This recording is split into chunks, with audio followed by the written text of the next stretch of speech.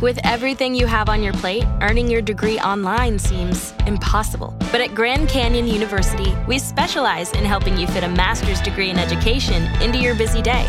Your graduation team, led by your own GCU counselor, provides you with the personal support you need to succeed. Achieve your goals with a plan and team behind you. Find your purpose at Grand Canyon University. Visit gcu.edu.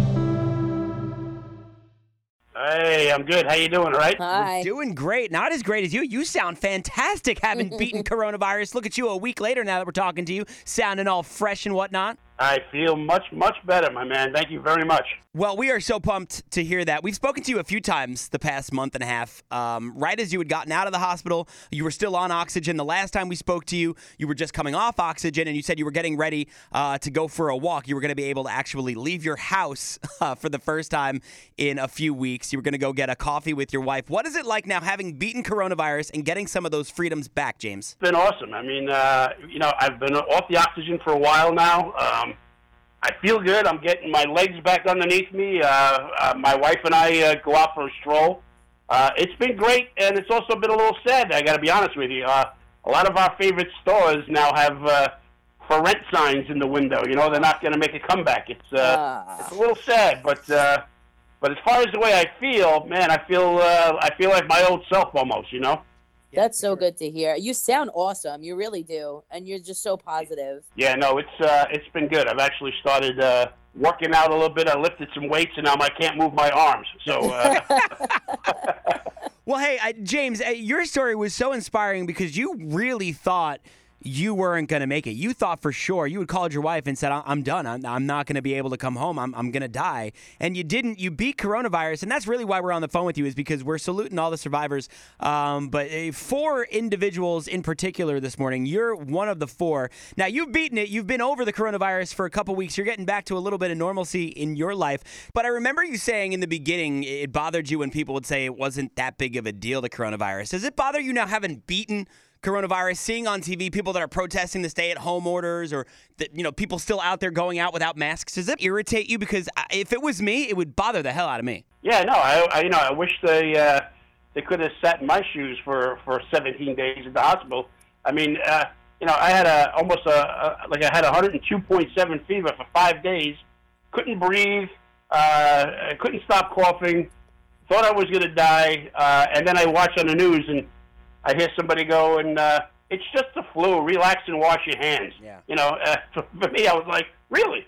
Boy, if you could only be in my place for a little while. Right. So yeah, it was. It's a little annoying, but I get it. That's. I guess that's why we live in America. We're allowed to protest. I don't know. Maybe I've never felt the need to ever make a sign or go out and protest over anything. I've never done that in my life. If I don't like something, I go, hey, I don't like that, and I go about my day. Why are you outside protesting an illness that is clearly killing people? They're not protesting the illness, but they're protesting, and I get why but that's what we think when we see that these people don't believe. There are a lot of protesters out there that know this is a serious thing, and they know it's something that has to be dealt with, but they believe that there are ways to open up and still battle the virus, but stay safe at the same time. So why don't they be the first ones to test this out? Test out your own theory and hang out with each other. It's kind of hard to distance yourself from somebody when you're cutting their hair or doing their nails. Yeah, right? But as James, as you said, I mean, a lot of places near you are closing up, and that's been the other part of this, is that people are losing their businesses, are losing money, and it's affecting people in so many ways, just other than health. But that's interesting. I just wanted to get your perspective, because I know I watch the news, and the people that aren't taking it seriously and kind of laughing it off, or protesting the fact that they should be able to get out there and go about their normal lives. I laugh, but I didn't have it.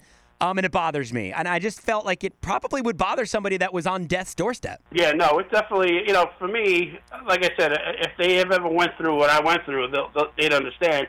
And plus the fact that the medicines now are like the medicine that I was on, that hydroxychloroquine and the chloroquine, for some reason that became like a political football for some reason. I mean, it works for some people. It may not work for everybody. I don't know what the big deal is, Yeah. I tell everybody, if you're in your situation like I was, you try anything. I mean, I don't know if I said this to you guys one time, but I said, hey, I'm a huge Met fan. I would have put a Yankee hat on my head if I thought it would save my life. Yeah. So, you try whatever you can, you know. You're a better Mets fan than I am because I don't think I could do it, James. I don't think I could do that. But, well, listen, we're so happy that you're feeling better.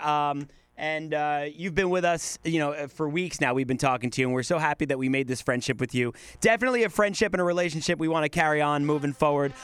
Salute to you, James, for beating coronavirus one more time. Rocky. Absolutely love it. Guys, I appreciate it. I love being on with you guys. It's great, man. What are you going to do with your day today now? What do we have planned? Well, it is raining a little bit today, but I am going to go out for a walk. And I'll tell you what we do here now. The neighborhood at 7 o'clock at night, everybody gets out and stands on their fire escapes, and they all clap and cheer. What I do is I have a PA system that rocks, Nice. and I play New York, New York by Sinatra. I love and the it. whole neighborhood gathers around, and they sing the song, and then when it's done, everybody claps. It's kind of cool. We have a cool little thing going on down here in Brooklyn. I kind of want to play New York, New York by Sinatra now. I kind of. You think our boss Jeremy would be mad if I did that, MJ?